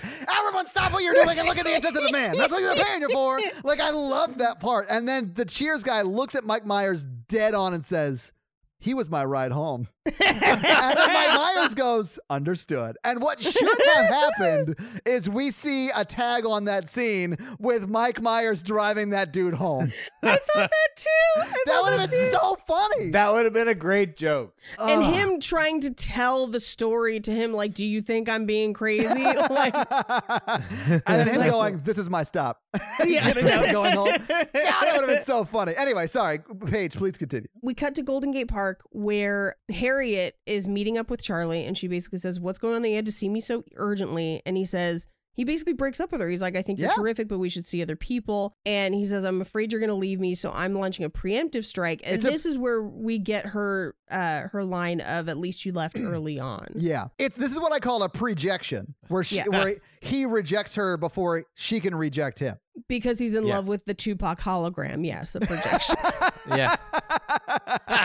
He's like, listen, I'm banking on that hologram technology, and if I can just create my dream woman, I mean, why do I need you?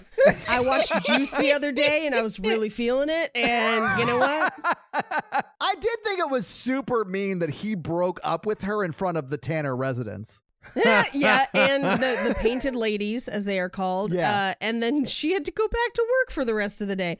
Like, if you're going to break up with somebody, do it at the end of the day. Oh, yeah. That's when you fire somebody, too, at the end of their shift. I think she does a great job in this scene acting, because she tries to play it tough.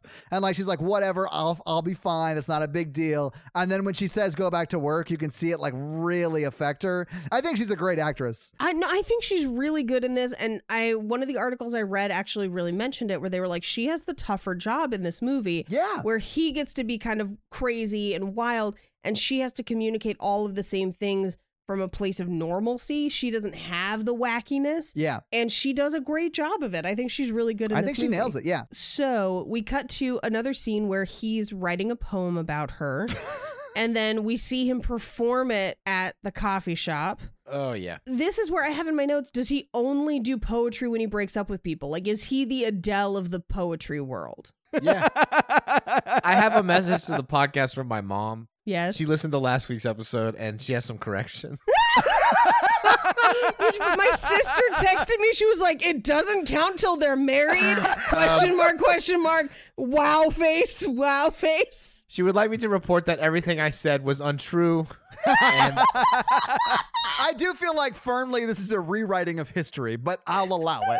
I think she may. I'm going to have to go ahead and she had some pretty strong points. So I would like to apologize for misconstruing what my mother said. Mikey, you sound like a hostage right now. She's holding up cue cards just out of the Zoom frame. I did not say that. I said that it doesn't matter until carriage because of the carriages. You just misheard me. My whole family got together, did Halloween stuff Friday night. And then, like, out of the blue, she's like, we need to talk about your podcast. Oh, my God. That's amazing. Because we were, like, sitting down. She's like, so I need to talk to you about something. What you said I said was not true. I was like, oh, God. First of all, don't call it a comeback. I've been here for years. All right, please continue. I'm sorry. And then I'm sorry was for his mom, not for you, Paige. Everyone, every woman in my life. So he's the Adele or the Taylor Swift of poetry. Yeah. When he grabs the candle and like is going to go to blow it out like before, and then looks back at the picture of Harriet and then puts it down. Yes. Like 11-year-old me was like, oh. he still loves her. Yes. Yeah. I remember thinking that was like the sweetest thing in the world. And now, I mean, it's ridiculous, right? Like, I know, like, whatever. But I remember thinking that was the sweetest thing ever. Yes, he broke up with her. You can't keep that candle lit if you broke up with them. I agree, Mikey. I'm just saying 11-year-old me was super here for it. Hello.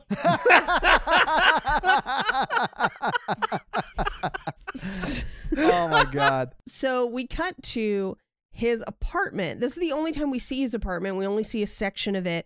Yeah. And he has a corner view of the city skyline. It's a beautiful skyline. He gets a phone call. From Tony, yeah. Yeah, from Tony that says that somebody turned themselves in for the murder of Ralph Elliott. And so he runs out of the house. He goes directly to Harriet's house to apologize. Yeah. Rose comes in behind him, scares the shit out of him. I thought that was so funny. And he says, I don't want to lose you. She says, you rejected me. And he's like, well, I'm unrejecting you. Yeah. And she's like, well, you'll do it again. I'm not going to do it again. He says, I got scared. Things were going good and I got scared. I love you. And she says, I love you too, but you blew it. Yeah. And we cut to the next scene where he's got the band. He got the band back together, baby. And he's doing a poem to her on like a rooftop courtyard outside her apartment. Right. Which, of course, she has a rooftop courtyard. Yeah, he broke onto her balcony with the band. Like, there's no way to that courtyard that's not fully through her apartment. There is, because you can see the apartment across from it and the people walking behind. And the only reason I knew this is because I knew it when I was looking for apartments that looked like hers to try and find it. So he bribed her neighbor into their access. Yes. That's amazing. You'll notice when he's doing this poem, he's got the book. Yeah. I think it's because of the previous poetry tapings that took 14 hours. Oh, yeah. Because he couldn't get words. He's got the book to read them. It could be. I don't know if that's for sure. But he ends the poem with, I am lonely. Bum, bum. It's really hard. Yeah. This poem sucks. And he's right. Then we cut to inside her apartment where she has a crazy pedestal jacuzzi bathtub. Yeah. That's an insane bathtub. But it's also insane to say, no, you blew it, and then immediately say, you know what, you wrote me a shitty poem. We're back on. But you admitted it was shitty, and that's why. But yeah, I mean, I'm fully here for, together hot tub sessions. Oh, yeah. Yeah, but she has that just in her house. Hello. She's a fan. She is a fan. If I could have one in my house, I would. Yeah, but it would be my entire apartment, like that one room. Oh, yes. So Rose tells her someone's downstairs to see her. When he pulls the shower head over and goes, well, she'll be done in a moment. I thought that was so funny as a kid. It was. It's still funny. It's still pretty as funny. a kid. Yeah. Pull the car around. So he comes downstairs in a towel, which is weird. I would have put clothes on first. Yeah. But so she introduces him to a woman named Ralph. And he says, it's great to meet you. He hugs her. The towel falls. I'm naked, aren't I? I'm naked, aren't I? Insane. Yeah, we cut to the next scene at a bar called Cock of the North. I wrote that down too. I thought that was an insane name for a restaurant. It's not just a bar. Like, this is where they're having their 30th anniversary party. Dinner, yes. Yeah. At Cock of the North. His dad gets up to give a toast, which is like equal parts sweet and really troubling. Yeah. And because he basically, I'd like to propose a toast to my wife, May. 30 years ago today, we were married. We said I do and haven't agreed on a single thing since, but it could be worse. And I still love you. Yeah. And she just goes, thank you.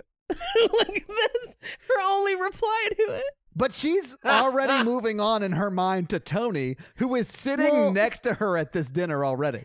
But also one of the other fancy old ladies tries to dance with Tony. Like all of her friends are trying to dance with Tony. Yeah. It's wild. Yo, the silver hairs think Tony can get it. They've seen him autograph those urine samples and they are here for it.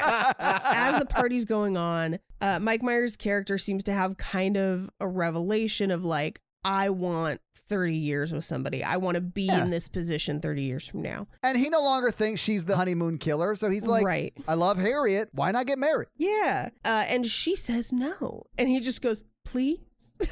Yeah. I know. I was like, oh. I do love this scene, though, because we know why she's saying no. Yes. And I feel like she does a great job of like showing it on her face that she does love him, but she doesn't want him to die, right? Right. Well, and here in the reading where She knows Rose is going to kill him. It makes sense that she's like, no, because that's what'll kill him. But in the reading where maybe she's just afraid that he'll leave, I think she's playing it a little too strong.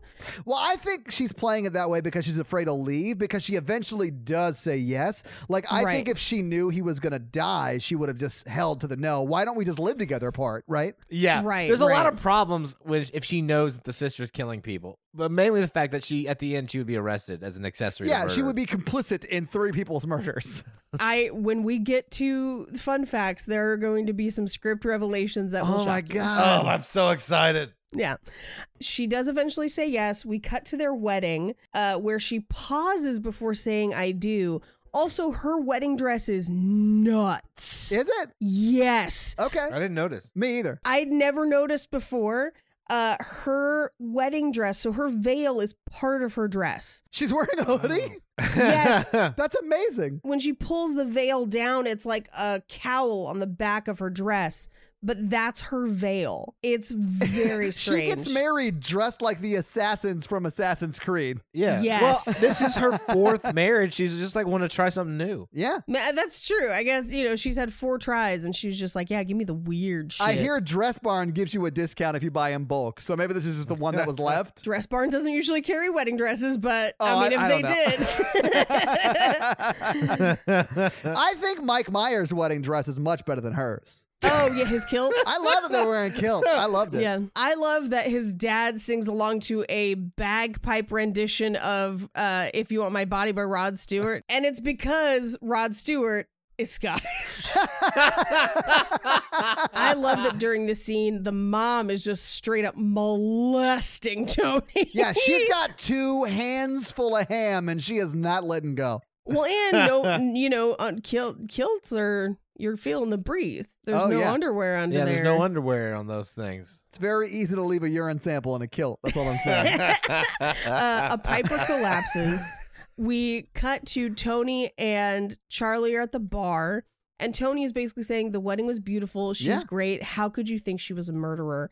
And then she gets up and she sings Only You. And they share a look like, what? Nah. And then she changes languages. Mm-hmm. And Tony is suspicious. Yeah. Well, and then she calls him up, and I love when she like pulls his face in and she's like squeezing the shit out of his face. I thought that was so funny. My favorite is we get a reverse shot of the crowd and the mom is like mascara running, like sobbing.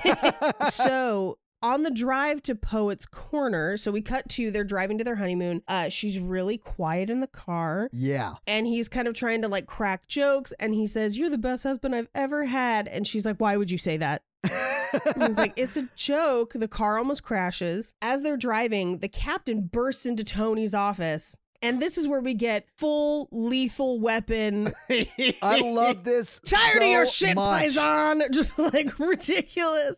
And then Tony like leaves and comes back and he's like, well, because the captain says like, your friend's in danger. Like you messed up. You got to go save your friend or whatever. So he like runs out and then comes back and is like, hey man, that was awesome. Yeah, you did a great job. I love that. He was like, I'd love to give you more notes later, but I got to go. I love how the captain was like, was it too much racial stuff? He's really thinking about it. He's like touching his face. He's like, I don't know if that was too much. And he goes, yeah, but it's Paisan, not Paisan. That's actually the later one because he does it twice. That's right. Sorry. Yeah. Sorry.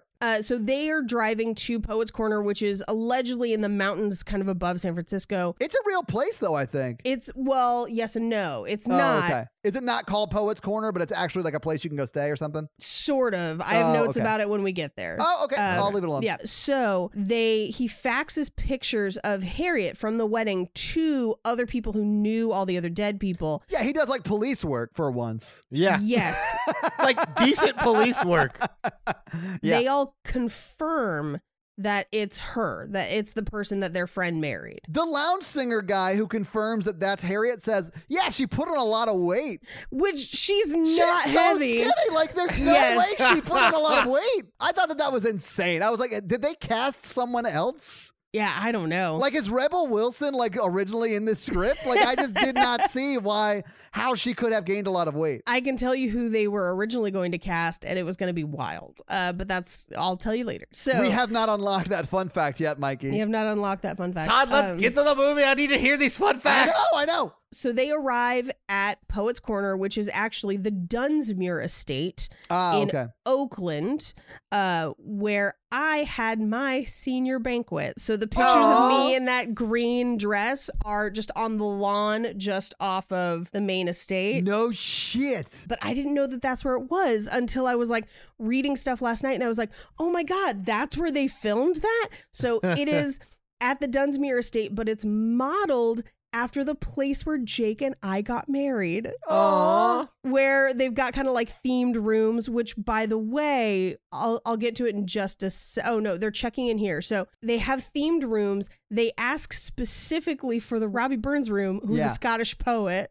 So it's like the rooms are themed like poets. Well, and Harriet says she has a headache. So she needs to go get, like, do you have a drugstore in the hotel? And he's like, yeah, it's over there. And the guy at the counter like looks at Mike Myers as she walks off and goes, do you really think she has a headache?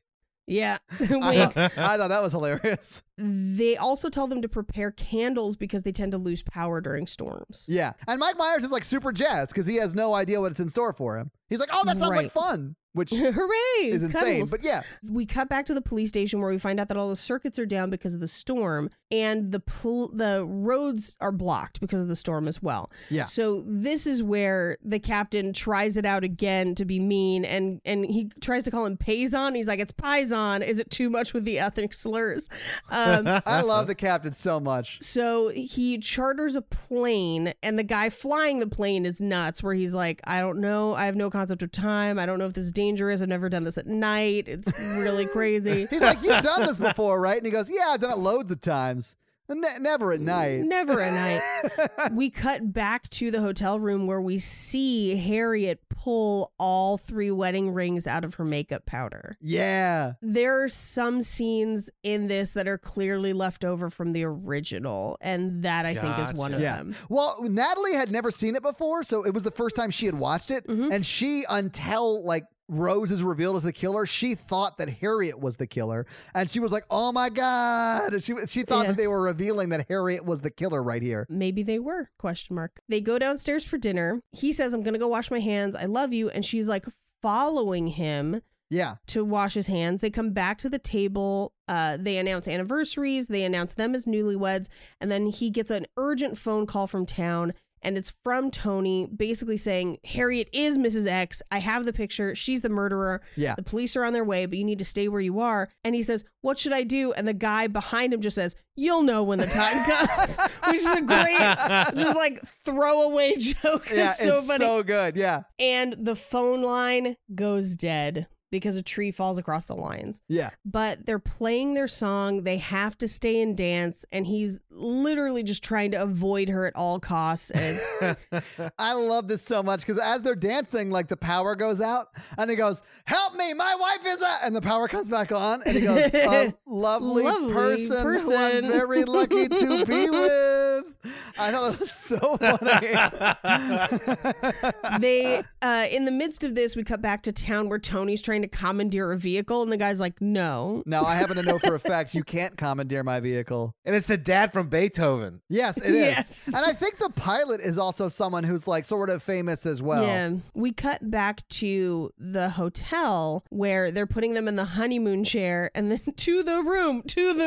Yeah, they're like forcing them to go have sex, which I thought was weird. Very. But I'm fine with, he tries to get the bellhop to stay for a nightcap. Stay for a nightcap! He runs away. Yeah. Then we cut back into the room where there's a log and an axe in the room. Why? So at the place where Jake and I got married, all the rooms are themed, and so some of them are like the frontier room, or we stayed in the Daisy May, which was like a cave. So it was literally a cave. Yeah.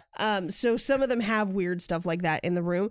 But the other thing I think is because they lose power, they have a fireplace in that room. So I think maybe they'd want you to split that log. but it's crazy. I mean, yeah, that is nuts. I would be pissed if I was paying for like a room for the night and they were like, hey, we didn't go through the extra step of cutting this fully for you, but here's a half cut log for you to then cut yourself. It makes more sense to me for it to be a theme room with a fake axe, but it's, as we find out, this axe is very real. Yeah, like like that one whole piece is more like a plastic mold of like Yes. that would be hilarious. She turns to him and says, Charlie, there's something I've been meaning to tell you. I've been married before. And he says, I already know that. And then Yeah. she basically, like, instead of just telling him, like, I'm afraid you'll leave me, please don't, she basically says, you don't understand, and she's trying to stop him from going. And Yeah, he shoves her into the closet. She should have told him she was married before. yeah, before this, Yeah. absolutely. We cut back to Tony is in the car with the guy he tried to commandeer, who is now driving him to Poet's Corner. Giving him a ride. I loved that. Oh, yeah. so funny. And he's like wrapping his fingers on the dashboard. He's like, oh, is that Yes. bothering you? He's like, no, that's my favorite thing ever. I love that dude's delivery. It's so good. So Charlie is now in the main portion of the honeymoon suite where he finds a note that was allegedly written from him to Harriet. Yeah. And we reveal that Rose is right behind him. With the axe. Yes. And a Dexter-esque plastic sheet like outfit. She came Oh, yeah. prepared. And this is where she steals every scene from here on out. Oh. She's so great at being crazy. It's so good. So they fight. He climbs out the window onto the roof. Now, this is actually a fake roof that they built as a replica for the movie so that they can Really? run around on it. And I mean, that makes sense because they are doing Yeah, that some makes what would be dangerous things up there. so Tony makes it. He kicks in the door. Harriet calls her over. He gets her out of the closet and puts her in handcuffs. I love this. Even though they can hear Charlie and Rose fighting on the roof, Charlie's running away from Rose. He falls. He's hanging onto the edge of the roof. She's like chopping at his hands with the axe. Well, and that's when they pause and they cut to Tony like questioning Harriet. And like while they're going back and forth, Harriet's like, you can hear them. They're on the roof. And he's just like smoking a cigarette like, you Yes. just don't get it. And you hear, "Boom, ah, boom." He's like, you could tell me here, or we could Yes. talk about it downtown. Downtown. God, it's so funny. It's so funny. The axe gets stuck. He uses it as a chance to pull himself back up onto the roof. She Yeah. throws the axe. He falls, hits a chimney pipe. Well, he racks himself on it. Yeah. Yeah. They lead Harriet outside in handcuffs, and he calls down from the roof. Rose is behind him. They struggle with the axe. She kicks him in the balls. He kicks her in the crotch. And then looks right at the camera Yes. and is like has a little smile. I was like, oh, this is definitely a kid's movie. Yeah. She falls off the roof, and he catches her. He tries to hold on to her, and then Tony pulls her in Yeah. through that top window. Basically, that's the end of the fight. We cut to Yeah. him reciting a sweet bird poem about Harriet. Yeah. As they're like showing her being taken away in the car. Right. And this is where we get the third or fourth, depending, instance of There She Goes Again. Yeah. And That's the movie. Yeah. Roll credits. All right. So having seen the movie, having talked about the movie, what do you guys think? I still really like this movie. Yeah, I still it's pretty good. I will agree, Paige, that there are some things that are not great. They didn't hold up Yes. great well to the test of time, but I still think this is a great kids movie.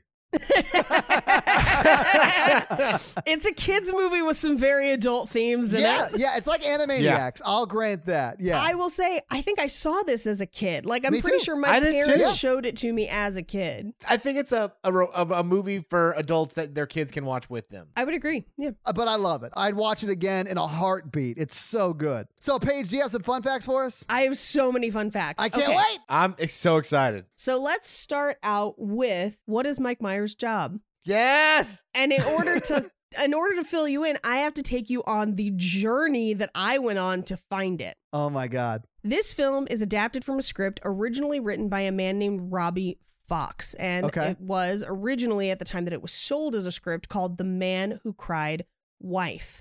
Such a great title. It was pitched under other titles, but when it was finally sold, that's what it was. The script at the time, and this is in 1988, was set in New York. And the original version has Charlie as more of a Woody Allen character. Woody Allen was actually at various points cast to be the lead or tapped to direct it, but he wanted too much money both times, so it fell through. It is sort of like Annie Hall if Annie Hall was a murderer. That is the pitch for this movie What? originally. Really? Except in the original version, Harriet was the murderer. Oh, Rose did that not makes exist. so much sense. Yeah. Okay. So she was the real axe murderer. She was the real axe murderer, and it was kind of a more misogynist version even than what we have now. In interviews, Fox has said that he and a friend came up with the idea as they were commiserating about the problems that they had with women. Yeah. There you go. That's not great. Oh, yeah, man. it's not great. He's softened a bit over time, but he named the character of Charlie after his own father, a man named Charles Fox, who was a famous songwriter. He co-wrote the Roberta Flack classic Killing Me Softly with his song, covered fantastically by Lauryn Hill. Yes. And he wrote almost every theme song from the 70s, like TV theme songs, so many famous ones. But in the midst of all that, his dad was also a super doomsday prepper and a conspiracy theorist. So he's like everyone's parents. Well, it's not the parents. He named Charlie because in the original script, there were no parents at all. And Charlie was the one who was paranoid and nervous. Essentially, he was like a Woody Allen character. He was like a paranoid Jewish guy in New York. Yeah. And so the screenplay, as I mentioned, it was pitched originally in 1986 under the title Fatal Attraction because they didn't know that there was another one. It went through 3 other titles before finally being sold under the title we have it now. And it sat in development hell for 5 years. Wow. It underwent about 12 different but pretty small revisions based on who was going to be in the movie, which in order was Woody Allen first, Gary Shandling, Albert Brooks, and then eventually Chevy Chase, who then pulled out, and then finally Mike Myers. Wow. I love all of those people at that time period. Gary Shandling. Yeah. Wow. That's Gary amazing. Shandling. He doesn't really do a lot of stuff like that. He doesn't. And literally all the way up to attempting to cast Chevy Chase, the production company was trying to keep with the idea that Charlie was paranoid and Jewish, literally Woody Allen. Yeah. Gary Shandling being pulled from the production caused one of the producers to leave Columbia permanently. To Really? leave his job. He thought he was so right for the role that he was like, if you're not going to have him, I'm leaving. Gary Shandling, he's passed away, but Gary Shandling was awesome. Yeah. Here's the question. What changed to change this movie that much? Well, in 1992, Wayne's World was released and it was a huge hit. And everyone wanted to offer Mike Myers parts. And at the same time, because remember, Wayne's World 2 and this movie were filmed in the same year. Now, Mike Myers, because he had come from SNL and because he had essentially helped write Wayne's World and had a level of control on that movie because it was based on his characters, and he had developed those characters, he had kind of an expectation of the level of control he would have on this movie. So he and his writing partner agreed to take the role on the option that they could rewrite the script as they chose. Interesting. Wow. Yeah, okay. Man, that's a big ask. It's a big ask, but he and his writing partner rewrote huge sections of the script. They changed the ending. They added the characters of his parents and of Rose. They made them Scottish instead of Jewish, and they moved everything to San Francisco because they thought it would be more conducive to a poet's lifestyle. Yeah, poets. I've never heard of one poet from New York. Well, yeah, I'm not sure if poet was in every iteration of the script. I think it was, but I think it was just a side gig. But because they made all these changes, they managed to lose some of the scenes that displayed Charlie's actual job from the original script, which was he owns a bookstore. What? Really? Now, how do I know this? Because they sought full writing credit for their edit of the script. They made so many changes that they sought to have the original screenwriter taken off the movie as the screenwriting credit and to give him a story by credit. And that screenwriter had done every previous rewrite of the script, had been working on it for 5 years. And so he was like, fuck you. Fuck you to death. We're going to court. Oh, really? Yes. He takes them to court. He fights it. And he wins. Good for him. Yeah, despite the near full rewrite of this movie, he has the only writing credit on the film. And at the time, he was pretty fucking salty about it. So in 1993, he gave a scathing interview to the LA Times as the movie was being released. And that article is still online. And in it, he describes the movie. But because it hadn't come out yet and he hadn't seen the final product, he left in one detail from the original script, and it was that Charlie owns a bookstore. That's amazing that you got there through that insane legal battle. That's so awesome. That's a fun fact right there, guys. Thank you. If you want to hear more about it, there's a lot of like really good oral histories on this movie online. Spin.com did one. The LA Times did one. There's an article called How So I Married an Axe Murderer Destroyed One Writer's Life. But like it was a contentious movie. But yeah, so he owns a bookstore. That's what it is. That's amazing. We never see it or hear about it in the movie. So back to just normal run-of-the-mill fun facts that aren't rabbit holes. Harriet was almost played by Sharon Stone, but Sharon Stone wanted to play both Harriet and Rose because she thought it would be cool if they were twins, but they cast Nancy Travis instead because they were like, that's not what it is. I think I'd be down for that. Yeah, that'd be cool. Yeah, they cast Nancy, who was the girlfriend of one of the producers at the time because they were running out of time to make the movie, and she ends up marrying that producer, and they're still married to this day. Oh, nice. Yeah, that was kind of a sweet one. That's awesome. So let's look at their apartment costs. Yes. So assuming, because we don't see the rest of his apartment, if we assume that he has a studio, bare minimum. Yeah. He probably doesn't. But like, if we assume he has a studio with that view, the apartment would start at $2,500 a month for a studio. Yeah. And that does not necessarily include a kitchen. It may include a kitchenette. If he doesn't have a studio, if he's got something larger with that view, he's looking at $3,500 minimum, pretty much. That's insane. Although this is the heyday of bookstores. Like, it never got better than this for bookstores. Well, and because I can't find classic stuff, I'm looking at just like modern day costs, and let's assume that everything took place modern day. That's what it would cost. Now, Harriet's minimum of a 3-bedroom apartment would cost at least $4,500 per month. Yeah. And that's on the low end. That's insane. It was likely closer to $6,000 a month. Oh my God. Oh, wow. She would have had one of the most successful butcher shops in San Francisco. In history. She can't physically make the volume to support that overhead with the amount of meat that she has. With her and Charlie both owning businesses, maybe they could afford it together, but coronavirus would have really dealt them a pretty solid blow.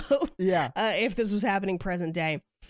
So yeah, that is the rest of my fun facts because we basically peppered everything else in throughout the way. Well, thank you for your fun facts. Those Thank were you. insanely Those are fun. really fun. Yeah. All right. So would you date the main characters? No. I mean, if I had to hear hello every time a joke was made, that's going to impact my life so negatively. This movie gave me such a revelation as to why it was hard for me to find women to date me in high school. I feel that really hard, Todd. I really do. I understand. I need to apologize to Lauren, Lisa, Leslie, all of them L's. That's weird. Yeah, all of you guys. So sorry. I'm trying to think if I would date Harriet. Yeah, so okay, Mikey, that was my question for us is if we married Harriet and her sister tried to kill us, would we stay with Harriet? I was thinking about that too. Yeah. I would stay with her. I think I would too. I like Harriet. I think she's great. I think I'd be more mad that she didn't tell me she was married 3 times before. Oh, yeah, right? Here's what I kept thinking about when I was thinking about, are they still together? Rose is alive. She's going to prison. She is still her sister. Yeah. I just pictured them like going to visit her in prison and having to go through the trial and having to go through all of that, and I was like, I don't know if they stay together. Oh, yeah. Well, that's a different question. Like, do you still think they're together? I hope they are. I hope they so. are. I would have to see Harriet's reaction to Rose because she loved all those guys. Yeah. She might stop being a supportive sister once she figured out that. Hopefully. I think if she stops being a supportive sister, she saves her relationship with Charlie. Yeah, same. Yeah. And I think it'd be fair to Charlie to be like, yeah, it's kind of her or me because Yeah. I mean, I know it's an ultimatum, but like she tried to murder me and murdered 3 people before. So Yeah. She's literally a serial killer. yeah. Yeah. So this is an ultimatum. There you go. Yeah. The thing that I really like about this movie is it gives Harriet a chance to be kind of a comedic equal in a lot of ways. Yeah. In their conversations, and I feel like they do really have they develop a nice relationship. They I have agree. a connection, and so I think if they can get past the fact that her sister tried to murder him and not talk about it at Thanksgiving, then yeah, I think they could stay together. I think it's possible. Yeah, I think so too. That's the reality I want to live in. Yeah, agreed. I like that this movie is the one where you guys are like, yeah, they're definitely still together. I mean, I'll admit it's a long shot. There was 3 actual murders and an attempted murder, and this is the most realistic. I think they would work out. I feel like if you told me they didn't work out, I'd be like, yeah, that makes sense. I mean, Also. yeah, same. I just hope they do, Yeah. I think it's also because they are essentially good people that have a bad thing happen to them. Like one of them is not the villain, if that makes sense. And that's the reason we want them to be together. Right. Both do things, like they both just talked about it. Now, here's what I don't know about the original script, which I'm kind of curious about. I know there's a screenwriter out there that's dying to tell you everything about it. I'm sure. This is going to come out. We're going to get an email and he's going to be like, let me tell you. So one of the things that they had described and one of the other like log lines they kind of gave for the movie is she's the perfect wife, but she's a serial killer. So basically being like, she's amazing. She just kills people. I think it'd be really, really, really interesting to have it be Dexter style where it's like they meet, they fall in love. She's perfect. He, has the same commitment issues because he always finds a reason to break up with somebody. And then he finds out that she's a serial killer and she just kills other people. Romantic comedy Dexter, I'm here for it. Yeah. Right? That would be amazing. Because now it's like, do you put up with, like, is that okay with you? What are you put going up to with it? do? What are you going to do? Yeah. I think that would be a really interesting kind of take on the same, kind of a similar idea. All right. So you guys ready to talk box office? Yes. All right. So this movie came out in 93. What do you think the budget for this movie was? I wasn't able to find the budget. I do have what it made in its entire run. Yeah. I think the budget was around $20 million. I would say like 12. The budget was exactly $20 million. Ah. When it came out on July 30th, 1993, it was 12th at the box office. Ooh, what was ahead of it? Oh, I'm going to run through this list page, and it is a bunch of hits. All right. So the number 1 movie that week was Rising Sun. Number Okay. 2 was In the Line of Fire. 3 was The Firm. Free Willy was 4. Jurassic Park was 5. Robin Hood Men in Tights was 6. Poetic Justice was 7, which I also think would be a good name for this movie. Agreed. Sleepless in Seattle, which we should do, is 8. Yes. No, that's the movie of the name of a poet who fights crime. I'm here for that. Poetic Justice. I am here for that. Sleepless in Seattle was 8. Coneheads was 9. Another Stakeout was 10. Hocus Pocus was 11. Really? And 12 was So I Married an Axe Murderer. And even though it was 12th, it still made $3.4 million that weekend, which is not awful. Okay, so in its complete theatric run, and Paige, you already know, so I'll just tell you. Yeah. And its total theatrical run, it made $11.5 million. So this movie lost a lot of money. Yeah, it did. Although it did very, very well on DVD and VHS and Blu-ray, I'm sure. But I just don't have the numbers on that. I bet it broke even eventually, but Yes. it did not break even in theaters. It threatened to tank the careers of everyone who was in it. It did tank the director's career. Yes. And then Mike Myers got very lucky that Wayne's World 2 came out that same year and essentially saved his movie career. Yeah. But after Wayne's World 2, and it's suspected because of his experience with this movie, he did not make another movie for 4 years. Wayne's World, just to like juxtapose what Wayne's World made onto this movie, Wayne's World made total $183 million in 1992. So he had a huge hit, a huge bomb, and then did another Wayne's World. Oh, just to throw it out there, Wayne's World 2 made $47 million. Yeah, it was not as much of a hit as Wayne's World 1, although I think Wayne's World 2 is really fun. I enjoy 2 quite a bit. I think it's great. Yeah, it's a little more bonkers than Wayne's World 1, but it's still fun. But that's box office for you. So this week we watched So I Married an Axe Murderer, and next week it is my turn to pick. And I was talking to a friend of mine, and it was revealed that there is a blind spot in my classic rom-com history. So I think we need to do Joe versus the Volcano because I've never seen it.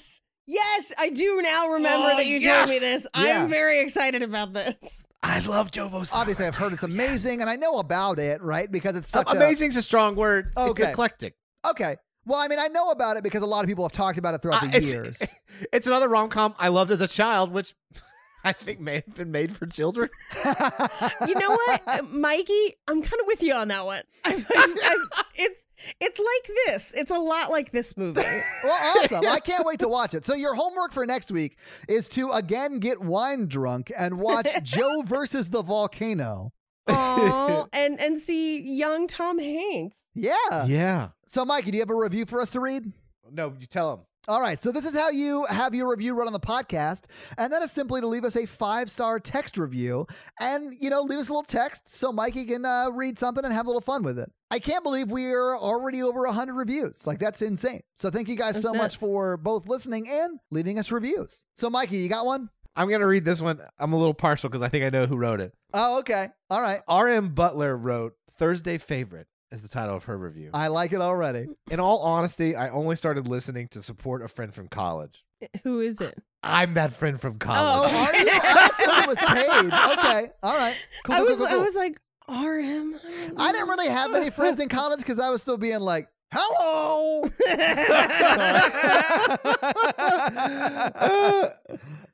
But I have tripped upstairs in love with the whole crew. Oh, that's a She's All That reference right there. I love it. I look forward to my drive to work on Thursdays thanks to you guys. Thank you for all the giggles as well as the wonderful insights you provide. That is awesome. Well, thank you so much for that awesome 5-star review. Who was it, Mikey? What was there? R.M. Butler. Her name's Well, thank you so much for that 5-star review. And guys, don't Google Butler. Oh, shit. Yeah. Okay. Edit that out. Yeah. So R.M. Butler, thank you so much for that 5-star awesome review. And I'm so sorry you had to put it with Mikey in college. Yeah. She knew me when I was much different. Well, awesome. Well, guys, if you want to have your 5-star review read on the podcast, leave us a 5-star review. So, guys, if you like this power throuple that we have here on this podcast, make sure to check out our other podcast, The Horror Virgin. And that is the only other podcast that Mikey and I are on. But Paige gets around, and she is on 2 other podcasts, Black Card Rehab and Cult Podcast. So guys, definitely check out those because they're amazing. If you want to follow us on social, we are at Romancing the Pod Show. Yes. On Instagram, and we are at something else on Twitter who I just have never taken the time to learn it. It's just Romancing Pod Show because they have a character limit and it's show SHO like Showtime. So guys, check that out as well. And if you want to follow us all individually, Paige is at Rampage Wesley everywhere, including TikTok, except for Twitter, where she is at Paige Wesley. Mikey is at MRandolph24, and I am at Todd J. Awesome everywhere. If you want to come to our Halloween live show, you have one more day to buy tickets from today. Tickets close Friday night at 11:59 PST. And the show is literally this Saturday. So, guys, don't miss it. It's going to be bonkers and a lot of fun. Yes. And again, that's for Horror Virgin and Cult Podcast. We will not be talking about, there might be a little bit of romance in our episode. There definitely is. There's definitely romance. Yeah. But you should definitely tune in to see it. It's going to be a blast. That's it for us, you guys, this week. I'm Paige. I'm Mikey. And I'm Todd. and you complete us. To completion. You had me at hello. Laters, baby. La, la, la, la,